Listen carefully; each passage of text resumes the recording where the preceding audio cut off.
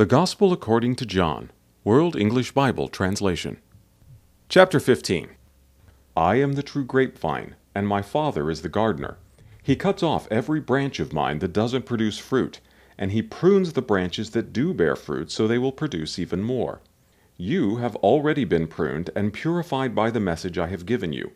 Remain in me, and I will remain in you. For a branch cannot produce fruit if it is severed from the vine, and you cannot be fruitful unless you remain in me. Yes, I am the vine, you are the branches. Those who remain in me and I in them will produce much fruit, for apart from me you can do nothing. Anyone who does not remain in me is thrown away like a useless branch and withers. Such branches are gathered into a pile to be burned. But if you remain in me and my words remain in you, you may ask for anything you want and it will be granted. When you produce much fruit, you are my true disciples.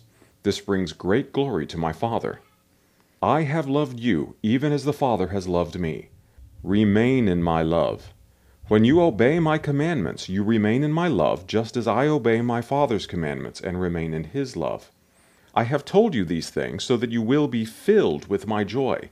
Yes, your joy will overflow. This is my commandment.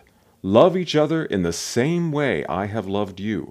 There is no greater love than to lay down one's life for one's friends. You are my friends, if you do what I command.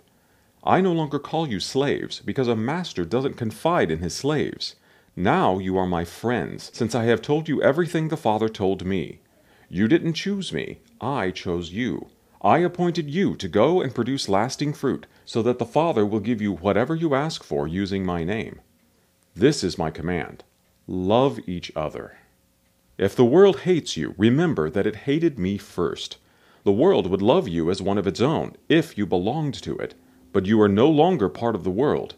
I chose you to come out of the world, so it hates you.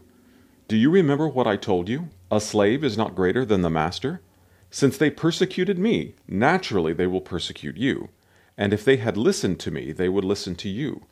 They will do all this to you because of me, for they have rejected the one who sent me.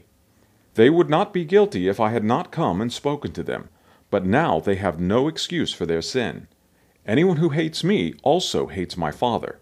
If I hadn't done such miraculous signs among them that no one else could do, they would not be guilty.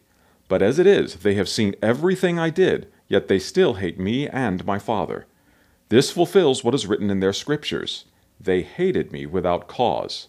But I will send you the Advocate, the Spirit of truth. He will come to you from the Father and will testify all about me. And you must also testify about me, because you have been with me from the beginning of my ministry.